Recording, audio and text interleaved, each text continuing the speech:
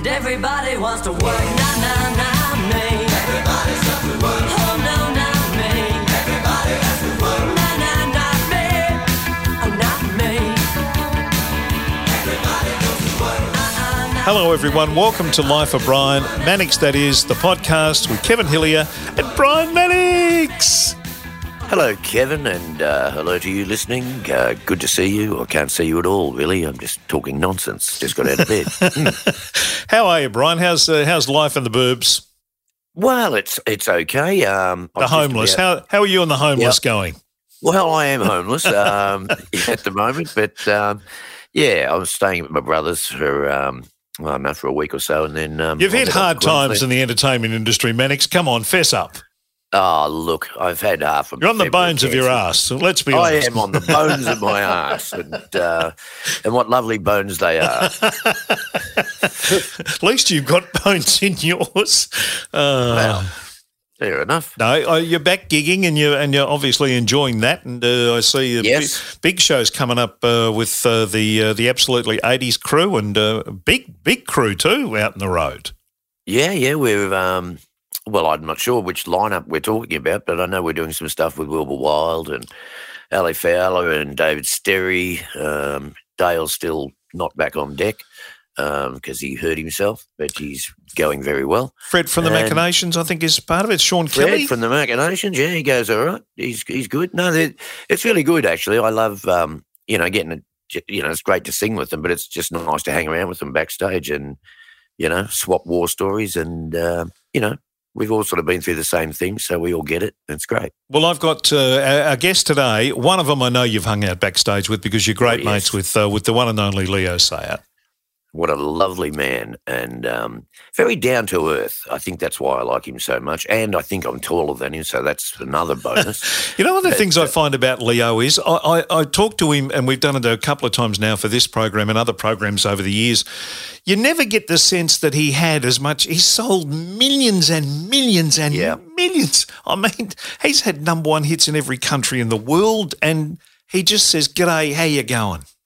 Yeah, and, and then you talk to him for a while and he's, talks about, he won't name drop, but it might come up that, Mick Jagger, told him to invest in this thing and he lost money and, now Mick's always a bit sheepish when he sees Leo. He's a little sorry, Leo. But, he's hung around with all of these, great people, like, the Beatles, which he talks about. And there's two fantastic stories about the Lennon story and the McCartney story that you're going to hear in this podcast are just terrific stories. They're great stories. Yeah, if you haven't seen him live, go and see him live because it's just a fantastic show. He's one of the few artists I don't want to go on before or after because he's that good. And he's got so many great songs and he's such a great singer. Quite frankly, he's starting to make me sick. He's so good at everything. Yeah, we're deleting him from the program as we speak. No, we got. He's done. We get an arsehole on the show next week instead of these good people. He's done a new album called Northern Songs, which is a tribute, I guess, in many ways to the Beatles. So he's been ferreting away at this for a long time, and it's finally out through Demon Records in the UK, and it's being released on all the platforms and stuff. So we're going to play a couple of songs from it, and we're going to talk to him about how he put the whole thing together. But as I mentioned, there's a John Lennon story and a Paul McCartney story that you've just got to have a listen to. They're sensational. So Leo's coming up first, and then after that, it's a bit of a coup, Kev. It is. When you get a number one song in the UK, what's the first thing you do? You ring the Life of Brian podcast, or you let them ring you. Absolutely, you do. Yeah. So, and in typical Australian rhyming slang, we've got a Barry Crocker for you. Oh, fantastic! Well, actually, we've got the Barry Crocker for you. The Adventures of Barry Mackenzie. Oh, fantastic. He's done so much. Yeah. And he used to be on TV all the time. I remember he had got really long legs. Yes. And my mum used to say to me when I was little, she'd go, "You'll grow like that. You'll have long legs like him." Well, she was wrong. She was. We're going to talk to Barry Crocker about this incredible success of the Neighbours theme song. Going to talk to him about finding the song and the thing. And another member of the rhyming slang group will be part of the conversation, the old Reg Grundys. Oh, right. We mentioned the Reg Grundys in this as well, so got it all. So we'll have a chat to Barry. That's later on in the podcast. But first up, of course, to talk about his terrific Beatles album is Leo Sayer. Now, before we get to that, I want to talk about Murcott's. And then I want to tell you. Then I want to remind you what happened when we got Leo Sayer on the line and had you on the line. But Murcott's, of course, we've got to talk about 1300 555 576. That's their number. Be a better driver. Just get out on the roads and be better at it. And the way to do it is to talk to Murcott's and get some advanced driving, some driver techniques that you've either forgotten or never knew about, things that you periphery vision, all those things that make you a better driver. They'll help you with. Yes, they are very good. And as we mentioned, I think last week, what you learn there will also help your PlayStation games as well. And Mark Lane did want to speak with you about that. Oh, really? He wasn't happy with that. So there's a meeting in Mark Lane's office for you and you only in the principal's office after we finish. Oh, well, okay, fair enough. Yeah, but I think he secretly just wants to play PlayStation with you and just take your pants down. My ass. Yeah, He'd probably. know the racing lines better than I would. Yeah. He'd know when to brake later than I would and when to accelerate quicker than I would. Yep, accelerate, out of quarters, all those things. I reckon he'd kick ass on V8 supercars or any of those video games. He would. Probably would. Murcotts.edu.au is their website, 1300 555 576. As always, we thank them for their great support of this podcast. Now, when we sat down to do the Leo Sayer interview, you sort of were a little bit skew-whiff, I'd have to say. You were in between houses and doing all sorts of things. So yes, I had trouble joining in. Yeah. So Leo and I sort of started just by having a little chat and, how you going, Leo? How you going, Kev? All that sort of stuff. And then you did appear and then you disappeared. Right. So just for the sake of, reality, and this is the nearest you or I will get to a reality program, I just wanted to let people hear exactly how it played out. Oh, God. All right. So how are you, Kev? Yeah, I'm good. You well? Yeah, I'm good. I'm really good, actually. Excellent. Up to YouTube or Vimeo at the moment. Oh, Brian, good. can't hear you. Unmute your thing. Oh, there he is. He's there. He's there. Are you awake at this time in the morning, Brian? He can't hear us. No, this is fucked. No. No, this is fucked. There's the first words out of his face. He doesn't know we can see and hear him. No, he doesn't. He's gone. That is classic. Well, should we carry on? Yeah, we should. So what I want to ask, the obvious question. I never trust him at this time in the morning. Yeah, I'm with you.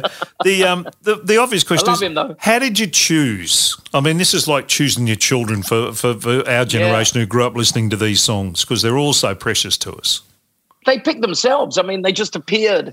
It's like as if in a dream. No, but they just kind of came up. I mean, I was fooling around. I must admit, I didn't set out Beatles album originally. I was just trying to find something I could work on. And I thought of covers of other songs to learn some new techniques in the studio. And, is he back? Is he back? We'll carry on. This is about 10 years ago. And I don't know, I just suddenly heard in my head Eleanor Rigby and started singing it, but singing it to the kind of the rhythm of Michael Jackson doing Billie Jean, you know, and it just all happened. It was just amazingly sort of one of those things that, you start working up the song and you go, hang on, this really works, And by the end of the day, I had a track and then I went on, I thought, Norwegian Wood, I'd love to hear that kind of slow jazz style, make it more mysterious. And then I thought, Girl, I hear that as Prince singing it, Yeah. And then I heard Strawberry Fields, and I thought, well, what happened if Ry Cooder was playing slide guitar? So all these things, kind of elements came in, and also, trying to put a groovy beat onto the Beatles, trying to sort of bring them right a little bit as much as up to date as an old guy like me can do, because I'm not Stormzy or Taylor Swift or Justin Bieber, but I mean, I can sort of bring some groove into it. And that's what I thought that I would do as well. That was the other intention. So having the first 5 songs or so recorded with help of my really good friend, John Hudson, who used to be Mayfair Studios, did all the Tina Turner and Bryan Adams records.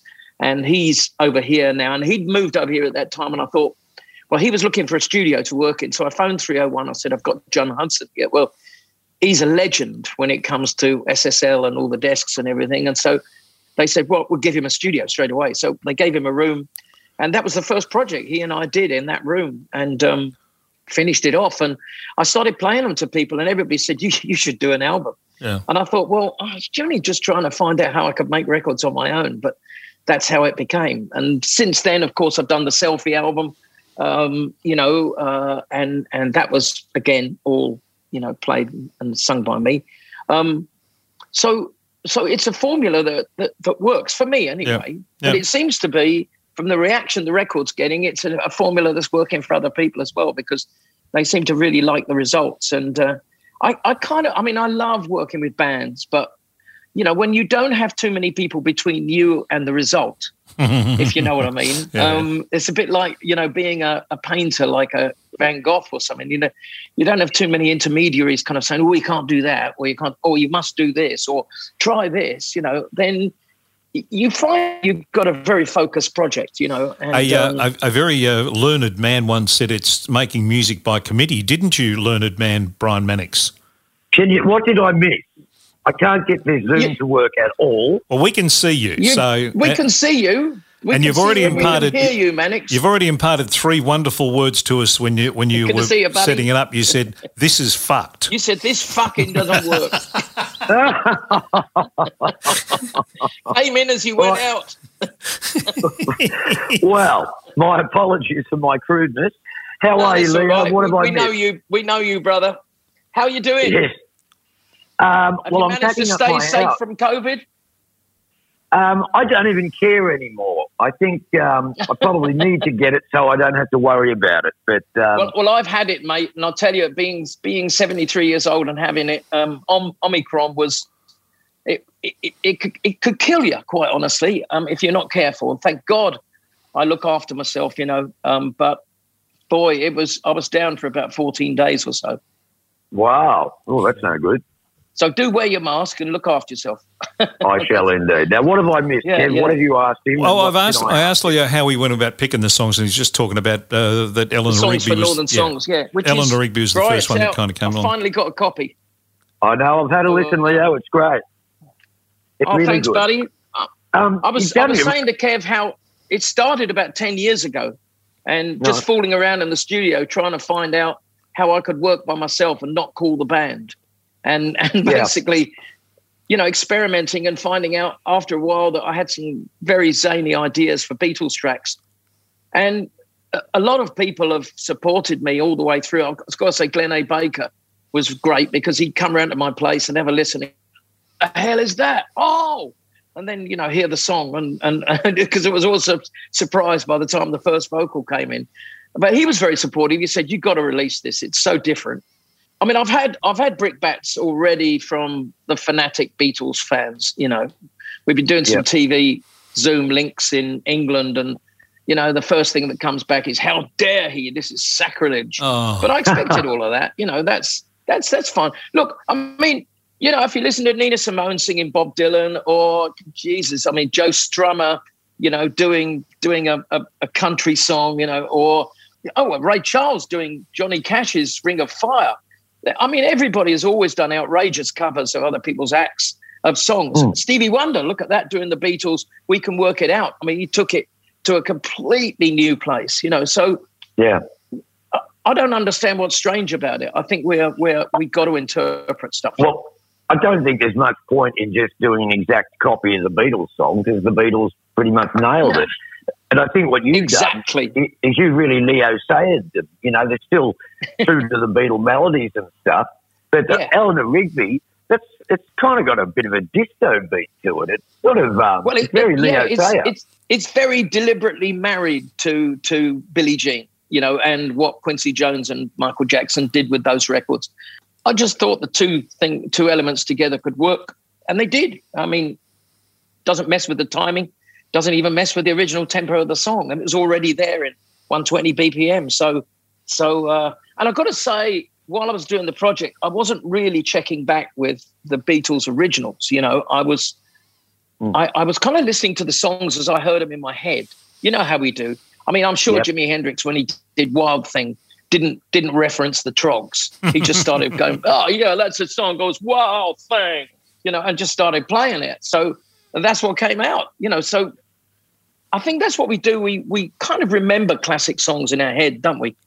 We store them up, you know, and they come back in our own way, in our own personal interpretation. So I tried to stick with that as much as possible. And I'm pleased with the results. It's good. Your bass player is really good. He's doing some really sort of funky stuff, isn't it? Is that you playing the bass? I played everything. No, wow, I didn't realise you could play bass that good. I thought the bass was fantastic. No, I'm just manipulating samples. It's all done in the computer. But I tried to make it timing-wise as human as possible because, you know, when you work with sequences, you can actually kind of move notes around. So I did a lot. That's why it took 10 years to do. It's a hell of an operation to make it sound human, but you can do it, you know. And, I mean, I think before me, people like Todd Rundgren were doing this, you know. So, you know, finding ways to make a record without anybody else intervening. That's the trick, you know. So, yeah, I played everything. And those are all guitar samples and things that I've saved up for years. I mean, funny enough, there's guitar solos in there and I've grabbed pieces that I've been storing for years. I mean, I've got a vast library of samples. And wow. And, yeah. Well, I'm the bloke who wrote one-man band, so I suppose that's what I'm doing now.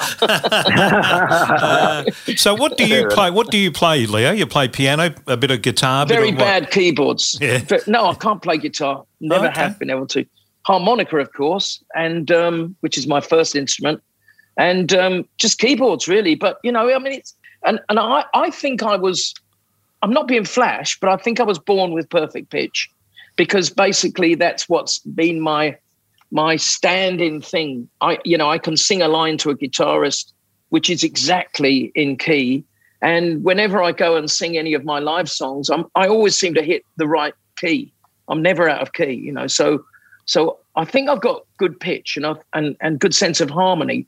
And that's basically almost all you need to put music together.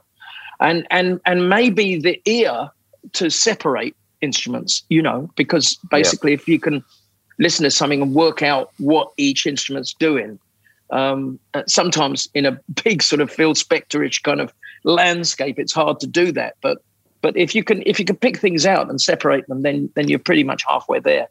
Yeah, I'm kind of proud at this moment in my life that I can play everything myself.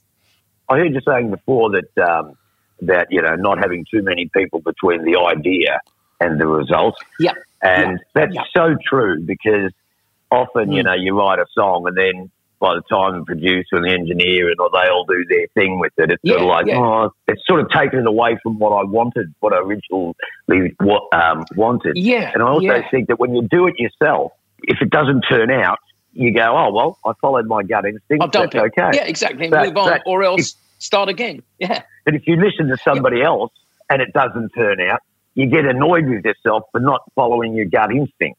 So I think it's really good that you played everything and, you know, made the record that you wanted to make because, you know, with the Beatles thing, if you had, you know, a committee in there, it could turn out nothing like the way you wanted it to.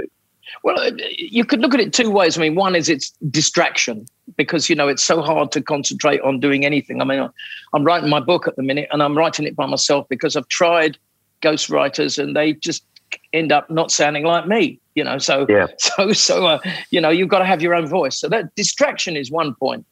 And the other thing is, you know, just possibilities. I mean, you're saying some of those bass lines, I mean, I kind of heard in my head and I play. But honestly, believe me, if I had a bass player who said, no, you can't play it like that, they tell you all the time what is possible on the fretboard. So basically, you'd end up with a compromise. You'd end up in an octave that you didn't want. So the notes you'd chosen wouldn't stand out, you know, as being running over the top of the music. So I think you end up with something, you know, there's a great look, if you build a shed, right? We're blokes, aren't we? Yeah. If you build a shed and you build it by yourself, what do you feel? Proud. Yeah. You know, so, and I think you only got yourself to criticize. So I think it's the answer if you can do it. I mean, there's not a lot of people do it because it takes time. And that's the only thing of what I'm doing. And it does take time. It's been 10 years in the process, this album, on and off, you know, in that time. And, of course, COVID gave me these last 2.5 years have given me more chance to kind of really concentrate on it. So that's what I've done. And plus, you know, as I was saying to Kev, I've got a great number 2 in John Hudson, my engineer. who used to be Mayfair Studios in London, did all the Tina Turner records, all the, the big hits for Bryan Adams and first Dire Straits album and all those things. He's incredibly talented. So I can throw him an idea like, I'd like some backwards vocals here. And I'd like a little bit of reverse cymbal in amongst my drum loop. And I'd like, if you can get a delay, look, I don't like my snare. Could you find me a better one? And he does all those things for me. So having a kind of number two, even though we had to do the whole album or the finish of the album completely online, which was difficult because John would send me a mix and he'd go, oh man, I hate it. And I'll have to work out why I hate it. and then he's kind of, I can tell, well, he's very palatable, so, but I'm feeling he's slightly insulted. So then I've got to explain to him in detail why and pick out a few things. And then he kind of goes, oh yeah, okay, try that. Then it comes back and I go, John, it's perfect. So we kind of got there, there's a lot of toing and froing. Some songs would take about a week or two if different versions coming over. If I look at the mix tracks on my computer, on Eleanor Rigby, there's about 50 mixes before we were happy, So it's the detail afterwards that is a lot more than when you're standing in a band room with 5 guys and, just mix it. I mean, because you've made all your arrangement in the studio. So, look, it's tricky, but it is rewarding, I think.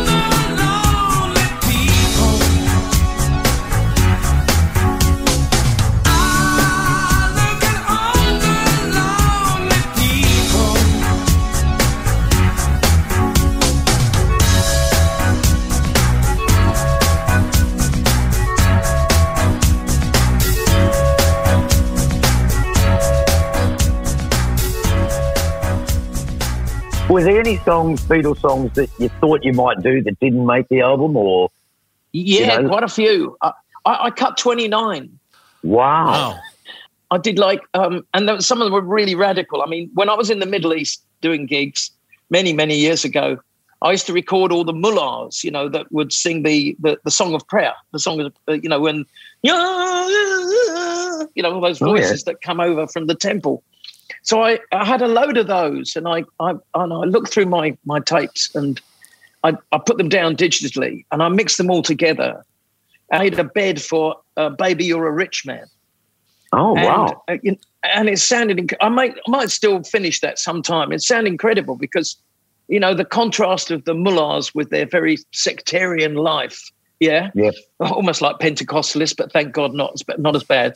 But the Muslims, you know, with their very structured life, and this song all about money, it seemed to kind of, I don't know, it kind of worked, you know. And then I had my drummer, Mark Kennedy, who Brian knows very well. Yeah. Good drummer. His wife, Dory, who's Swiss, she's also a didgeridoo player. She's one of the most recognised didgeridoo players. So I had her down, and we did Lucy in the Sky with Diamonds with her playing didge. And it, wow, Lucy in the Sky, you know, and that was pretty adventurous. I mean, again, might finish that. You never know, there might be a version 2 of all this.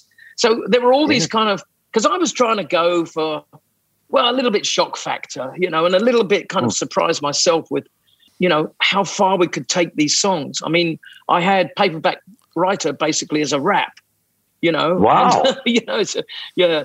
I can tell you a story about a thing. So I was trying a lot of adventures with it. But I think what happened was, in the end, I thought, I phoned my record company in England, and they said, well, if you can deliver it in the next few weeks, then we can release it. And next year. So I thought time to stop and time to finish off. But by that time I'd got like 18 tracks, and then I threw in the other version of Eleanor Rigby, which was kind of done on GarageBand for a load of fun, just to see how that worked. And I threw that in at the end as well, because I thought it'd be nice to bookend the album with how it started, you know. Yeah. So the last cut is Eleanor Rigby V2. The Beatles, for Brian and I, are a band we listen to. They're your peers. Does that change the perspective for you? Well, I mean, I met all of them at various times and hung out a lot with George towards the end of his life. And, I knew them. I mean, you know, you admired them so much because, as you see in Get Back, the movie, you know, they were so experimental themselves. Any idea that they thought of, they would go for. They were fearless, you know. And I think that's why we all love them so much. You know, they weren't scared to try anything. And I always loved that about them. And as people, they were interesting as well. You know, when I first met John Lennon, I was a graphic designer, and he was visiting this girl called Yoko Ono at her boyfriend's flat, which was upstairs in the building. And my art studio was where I was working was down at the ground floor. And we were working with dangerous chemicals. So in those days, before the smoking bans came in, we couldn't smoke in there. Everything would go up in flames. So I had to smoke in the backyard, and John wasn't allowed to smoke in Yoko's flat, or Yoko's husband's, boyfriend's flat. And so we used to meet in the yard, and I never had the guts to kind of turn around and say, oh, hello, Mr. Lennon, I'm a huge fan, because you just don't do that in a situation where you're sharing a joint ciggy, you know. So he would just, he'd throw this big fat joint over at me, and I'd have a puff, and I'd go, yeah, that's great. He said, good in it, just got that. And you know, and if his ciggy was going out, I'd give him a light. So we kind of knew each other as smoking buddies, you know, like people, like when you know, work in an office or something, and the guy that you meet from the next office downstairs on the pavement. It was like that. And I didn't, and then, you know, I didn't see him for years. And then, funnily enough, we were mastering my first record, and we decided, Adam Faith, who was producing, decided to master it at Apple Studios in Savile Row, which you see in the film. And they got a little mastering room in there, and we went in there. And one day I'm walking in there, and I bump into this guy in a big coat jumping out, and it's out of the door, the other side, and it's John Lennon. And I said, so I'm so sorry, John, I think I actually said. And he told me, he said, it's you, isn't it? It's you. He said, I remember you. He said, when I was first going out with Yoko, and you're my smoking buddy, aren't you? Yeah. And I said, yeah, and I just made a record. And he said, well, good luck with it. He said, it's nice to see you again. How great is that? Oh, wow. That was cool, you know. He's a lovely fella.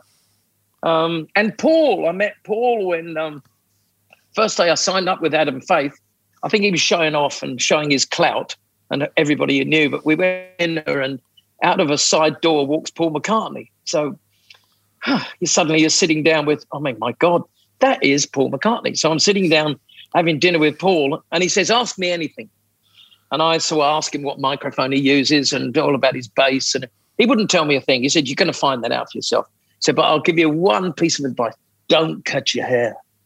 And I didn't. I mean, I took his advice. And years later, when Wings were around, you know, and they're playing in LA, and I think I was staying in LA, and I was walking down Sunset Boulevard to go to Tower Records, as you do, which was always open all night. So you could go there at 2:00 in the morning. Somewhere around 1:00 in the morning, I'm walking down the street, and a little Mercedes pulls up beside me, and the door opens, and a guy inside shouts, "Get in, get in." So, you know, what do you do?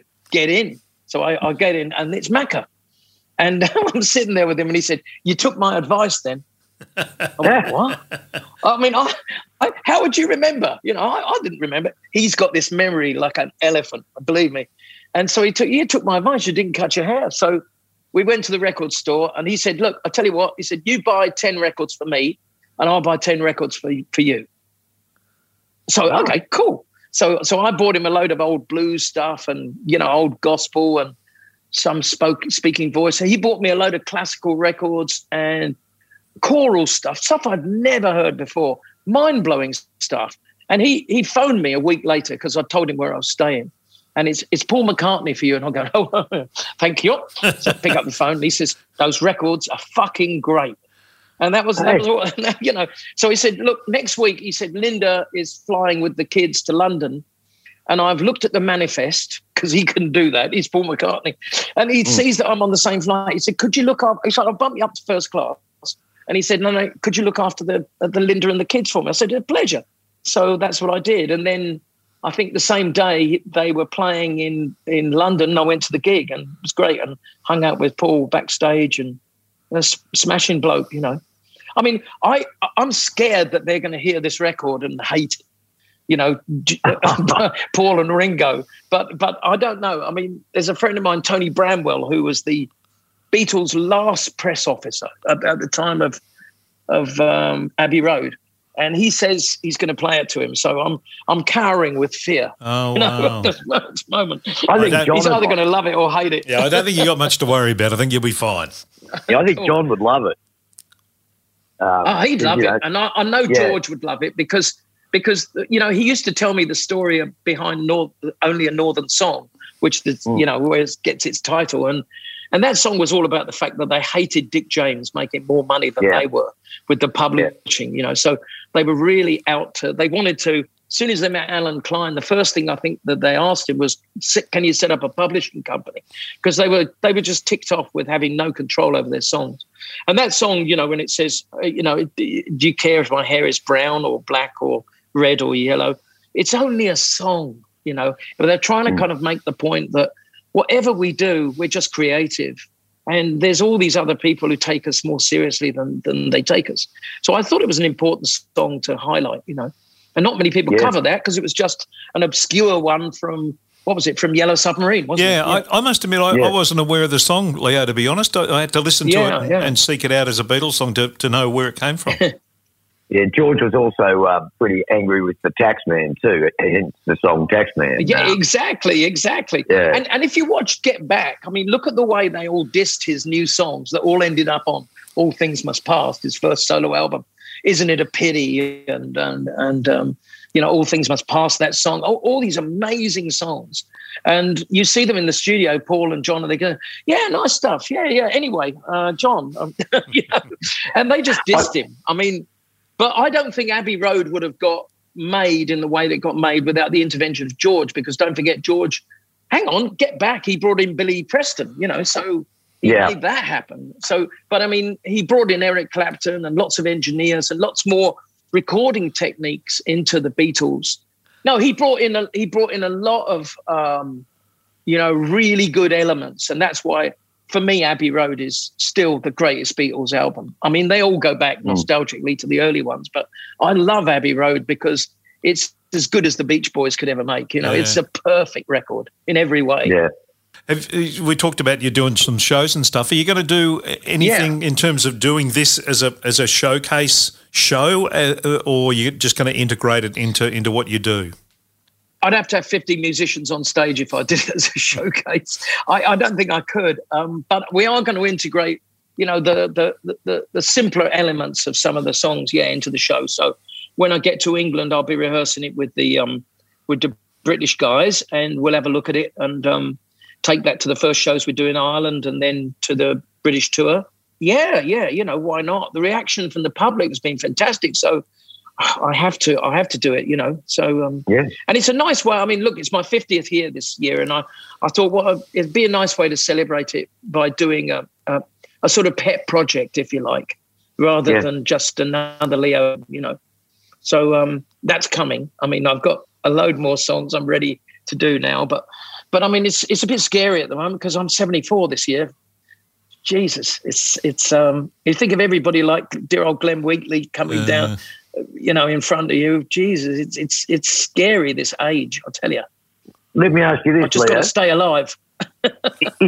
Leo, if you didn't know how old you are, how old would you think you are? 25. Yeah, I feel about 25, 30, but I'm not. But, no, you know what I mean? It's like, we have to, because we're in this business that has always kept us young, and we had our kicks when we were young, didn't we? So we carry that still with us. We look at life, we look at women, we look at everything in it as we were in our youth. We never grow up. Thank God. Yeah. You never grow up, Brian. You're eternal kid, and that's energy, and that's what's beautiful. It's like that's what we get recognised for. And people come to see us. They come to see you, Brian. They come to see me because it makes them feel young. And isn't that cool? I mean, what a great job we have. Well, we get paid. We get applause for what we do. And then we take people's minds off their problems, and we make hopefully them feel good. Make them feel good, and make them feel happy, and that's a great thing to do. Yeah. I think it's as good as being, when they talk about vocations like being a priest or a monk or a bishop or a nun, it's as good as that, I reckon, because you're just really giving positives to the world. Yeah, and we get to wear better clothes than the priest and the nun. And have more fun backstage afterwards. That's debatable, I would have thought, but anyway. Hey, Leo, it's been fabulous catching up with you, mate. Thank you so much. Well done on the album. Good. Thank you very much. And what are you guys up to? Brian, are you out gigging at all yet? I'm, I've just started doing some gigs. I'm still getting a few, cancelled or postponed. Yeah, but the same here. It's going okay. And I think I'm inspired by you. I'm going to go and do a cover of Revolution Number 9. Number 9. That's a good one. Number 9. Number 9. Number 9. We become naked. Number 9. Absolutely. It's really good to see you both, and lovely to talk, and keep safe, boys. And I'll see you soon. Thanks, Leo. See you on the stage, Brian. Okay, mate. Congratulations. It's a great record, mate. I love it. Thank you very much. I'm honoured by that. Thank you very much. I'm a big fan, as you know. Keep up the good work.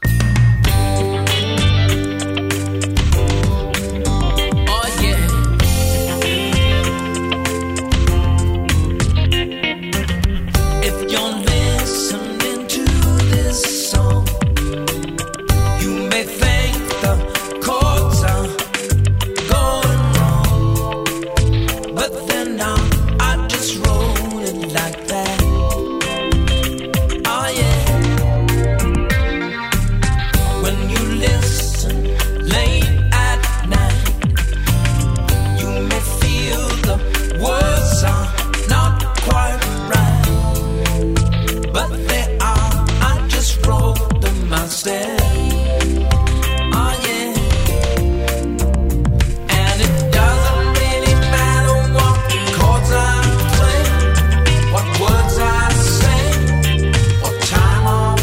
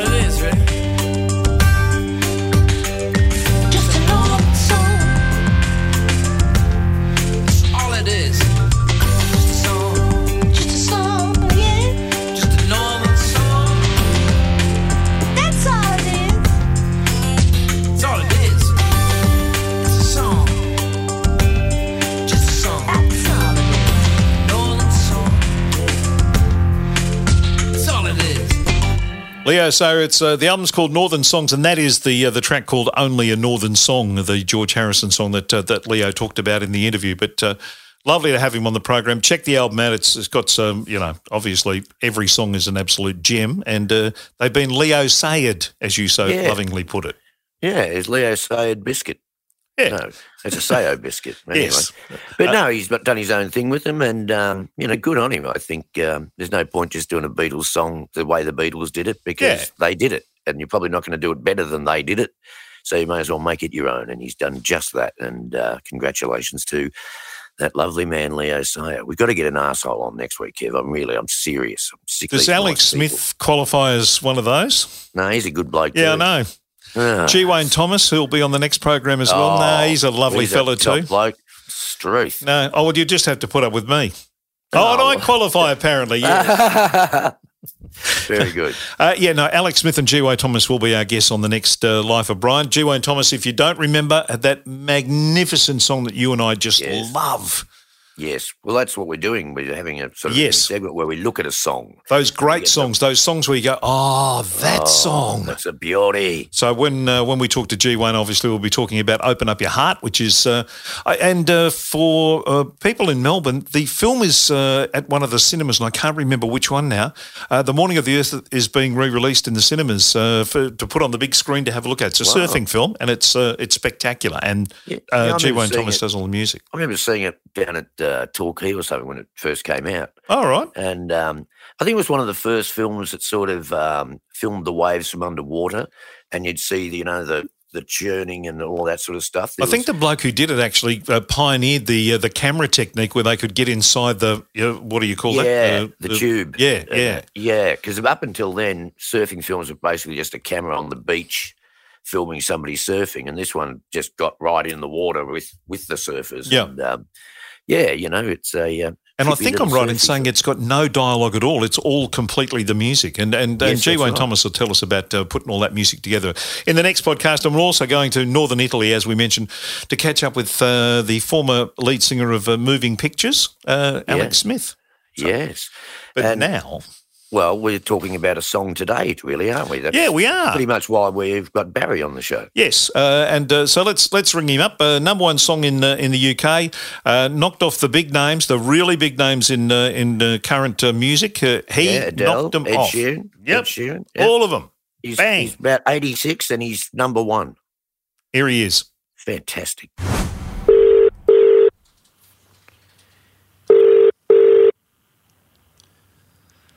Hello, Barry. It's Kevin Hillier and Brian Mannix calling you. How you going? Yep, I'm fine. Is this a record or are we live to air? I don't know. Oh, whichever. Shit, no, we're not live. That's a good attitude to have. It can happen. No, thank you so much for doing this. Say good day to Brian. Hello. Hi, Brian. How are you, mate? I'm short but coping, but quite envious of you. You've got the number one song in England. How about that? Unbelievable, mate. Unbelievable. Expect the unexpected. I mean, you never know at what age you're going to make an impact. I mean, it's just super. How long it will last, I don't know. Hey, can you tell us about, when the song came? The song came to you sort of through a phone call, wasn't it, from Tony Hatch? Tony Hatch, yeah.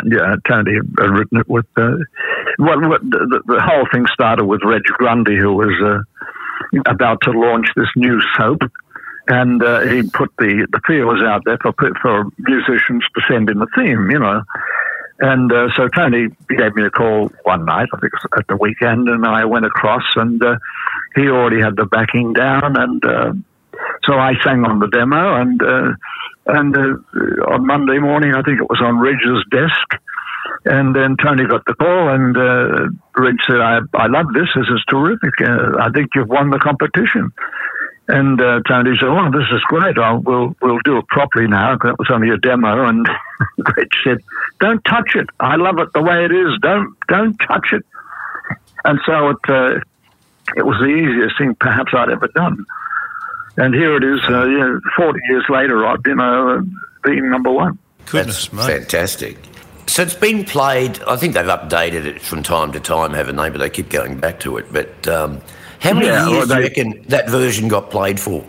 Well, I was being paid for 7 years, and I think when Reggie sold the company, someone there in the accounts department said, "Why are we giving Crocker this little bit of money? You know, it's not much, but it was a musical credit."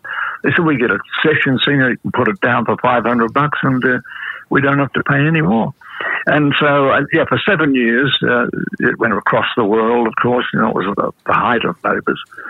And that was when they asked the people in England which version they wanted played. It was a unanimous decision that mine was the original and probably the best from their point of view. Absolutely, no doubt about that. Now, Tony Hatch is still alive, I believe. Oh, of course. As a matter of fact, he's in Australia at the moment. He's visiting his relatives. He has grandchildren and stuff here and in New Zealand as well. So he's sort of floating through the area. He's certainly very much alive, as I am, I think. Well, it's a far cry from the Geelong Comedy Theatre Ensemble that you sort of started in this business at, however many years ago that was, Barry. The Geelong Musical Comedy Company, yes, that was 1951. Is there anyone out there who remembers 1951, I wonder? That was, I fell in love with a girl that belonged to the company that was part of the chorus and everything. So, I joined, simple as that, to woo her. And all of a sudden I found that there was a voice there, and I had a love for treading the boards. So it was, from an amateur point of view, it was something that would last me, well, until I retired about 2 years ago. It would give me an income and a certain amount of fame. Wow. Did you woo the girl? Yes, I did, and we married. Oh, fantastic! It went through a couple of different stages at that time. I was pursuing her, and she'd get a bit sick of that. But eventually, we won over each other, or whoever won the competition, I'm not sure. But anyway, we had 5 children together, and so that was the start of my family with Doreen. Wonderful. And were you a cyclist back in those early days in Geelong when you were, banging around Moorabool Street and the like? I was a professional racing cyclist. But either joined the amateur cyclists or the professional. I thought, well, professional sounds good. And, I was just a 15, 16-year-old kid. And so, yes, I joined. Of course, I was hopeless at it, this was the era of Russell Mockridge and Sid Patterson, who were world champions. And, I was just a chopping block for the better riders. But, it was just something to do. It was a fad that took off across Australia to be a cyclist, racing cyclist. But I fell off too many times, and my mother refused to allow me to continue. Oh, wow. Yeah. Hey, Barry, did you ever have singing lessons, or did you literally learn on the job? Well, I did have singing lessons. When I joined the Musical Comedy Company in Geelong, I won a competition to have free singing lessons from the musical director of the shows. And so I started off having singing lessons, and they went for about, I think, 8 or 10 weeks. And then later on, when I found myself on television, I went to the Conservatorium in Sydney here, and I went with a professional teacher, and then that was an ongoing thing to improve my range and power. And yes, so the answer is yes. But of course, you learn on your feet, as Brian would tell you. You're getting out there in front of people. It's much better than learning or practicing. Practicing is great, but I mean, you've got to get out there amongst the crowd and see if you've got anything to offer. Yeah. Some of the songs you've done in your career, if you had a little, like a 3-play that on the radio, which would be the one that you reckon would most capture people's imaginations? The Neighbours theme, Susie Darling, which I reckon is a great song you did in 1973 with John Farrar, or the One-Eyed Trouser Snake. The One-Eyed Trouser Snake, that was in the Mackenzie area, but era. Yeah, I mean, you've got to put Neighbours in there because, it did what it did. Yeah. But Susie Darling, that was a number one in Canada. I think it went up to number 7 here in Australia, but that was very popular. And but one of the songs, the big songs that I love, I will put in there would be "What Kind of Fool Am I?" the Anthony Newley anthem, which I got a fabulous arrangement. I think Tony Hatch did it, and it's just one of those songs that it really comes together. I mean, it wasn't in the hit parade or anything like that, which is on one of my show albums.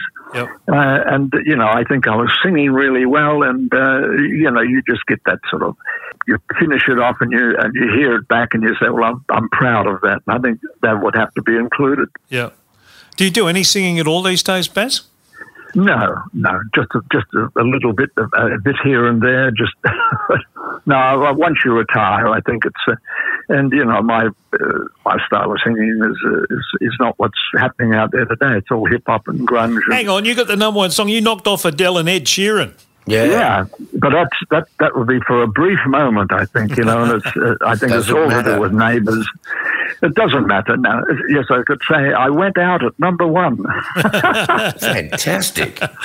Now, I know you keep yourself pretty fit, so you're in good fettle these days, Barry? Good fettle. It's a nice horse phrase, isn't it? Yes, I better check my teeth and just don't go to the mounting yard, Barry, for God's sake. Look, I'm 86, so I've got the usual creaks and groans and little bits and pieces that slow me down. But in general, my heart is strong and my breathing is still good because that's from years of learning how to breathe correctly. And I learned that with singing lessons, because a lot of singers just sing on their throat and don't know how to breathe. Generally, I can't complain, for an old bugger. Yep. What advice would you give to young singers like Brian Mannix about, that are coming through the ranks now? Is Brian starting his career again? At 60 I'm starting. Brian, again, don't ever give up. You never know what old song that they might find there. It could be suddenly something that you threw away once and you thought, well, that will never do anything. And someone discovers it and puts it out there and all of a sudden you're number 1. Well, I think it would be wonderful to get a number 1 at any age, but at your age, it's fantastic. Have the British tabloids been parking out on your driveway and on your front lawn trying to get snaps of you? Yeah, I think they'd be scared to take a picture of me now because who's that old bugger? Trying to get his head on the camera. Hey, listen, congratulations on the song being number 1. That's just an amazing feat at the age of 86. That's terrific. Yeah, that's really. Well, I'm not the oldest. I'm the second oldest male to have a number 1 in the UK. Who's the oldest? The oldest was Sir Tom Moore, who. Remember the old bloke who was walking up and down his driveway? He raised millions of pounds, for his charities. He did. You never walk alone. Yeah. You'll never walk alone, and he was 100. So I don't think I'll make that. That's for sure. No, you'll both be gazumped by Rod Stewart because his next single, if it's number 1, he has got to be over 100 by now, surely. Rod Stewart has lived a wild life. Yes. He was we'll put it, England's Brian. The life of Brian was lived by Stewart. Yes, very easily. Hey, Barry, thanks so much for your time, mate. We really appreciated having a chat with you, and all the best of luck for the future. It's my pleasure, and thanks, guys. And, it's been a very short but wonderful run at being at number 1. So I'll take it as it is and accept the kudos. Good on you. Thank you, Kevin Bryan. Neighbors, everybody needs good neighbors. Just a friendly wave each morning helps to make a better day. Neighbors need to get to know each other Next door is only a footstep away. Neighbors, everybody needs good neighbors with a little understanding. You can find the perfect plan.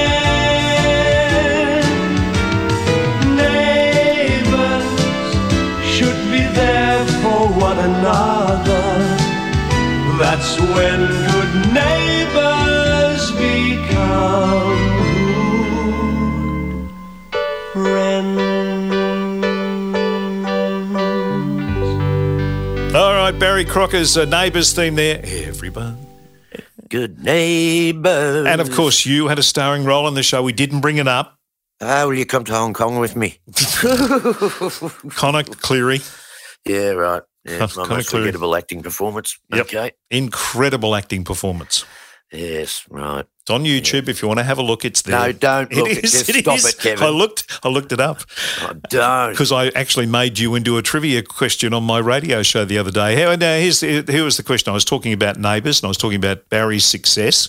Yes. And I mentioned that there'd been a lot of sporting people appeared on Neighbours, and the trivia question I used on my radio show was, in a Neighbours episode, a series of Neighbours episodes, they had an Irish jockey. Oh. Who played the Irish jockey in Neighbours? Was it Damien Oliver? Yes. Jim Owen? Yes. Or Brian Mannix? And guess what the contestant said? Jim Owen? Damien Oliver first up, and then I said, no. He said, it would have been Jim Owen because he's Irish. I said, no. And he said, surely it wasn't Brian Mannix. Yes, it was. I wish it wasn't. And his words were, good choice. So I thought that was poetic. Yes, very good. Thanks to Barry for being on the program. He's a lovely, lovely, lovely man. It was a delight to have a conversation with him. Yeah, what a terrific fellow. And good to see him having some success. And everyone I've spoken to about Barry in the last couple of weeks trying to get that interview organised has just said what a lovely, lovely man he is. So it was nice to make that connection with him. It really was.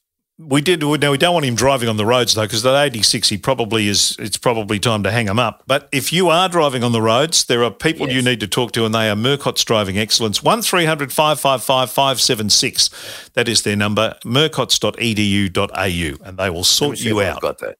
1300 555 576. Beautifully done. Simple as dialing that and I'm a safer driver. Yeah, wow. Absolutely. Just go and have a talk to them. Jump on their website, murcotts.edu.au, and you can see all the things that they do, the advanced courses and the defensive driving courses and the vehicles that you can do it in, all those sorts of things. They'll have it all there on the website, so you can check that out. You can get a gift voucher to give to somebody, couldn't you? Yeah, you can. Yeah, absolutely. Yeah, well, that'd be a great present. It's a great idea, I reckon. A fabulous idea. Rather than tell somebody they're a shit driver, just give them the... It's the gift that says that without actually saying it. Yeah. It's like when you give somebody aftershave, it's like, well, that's thoughtful, or do I stink? Well, be careful what you wish for. Alex Smith and G. Wayne Thomas will definitely be on the next Life of Brian podcast. We look forward to bringing that to you. Brian, take care of yourself. I'll do my best, Kev, but I'm not real good at that, but we'll try. Red Jack, stop it, I'm tired. It's okay.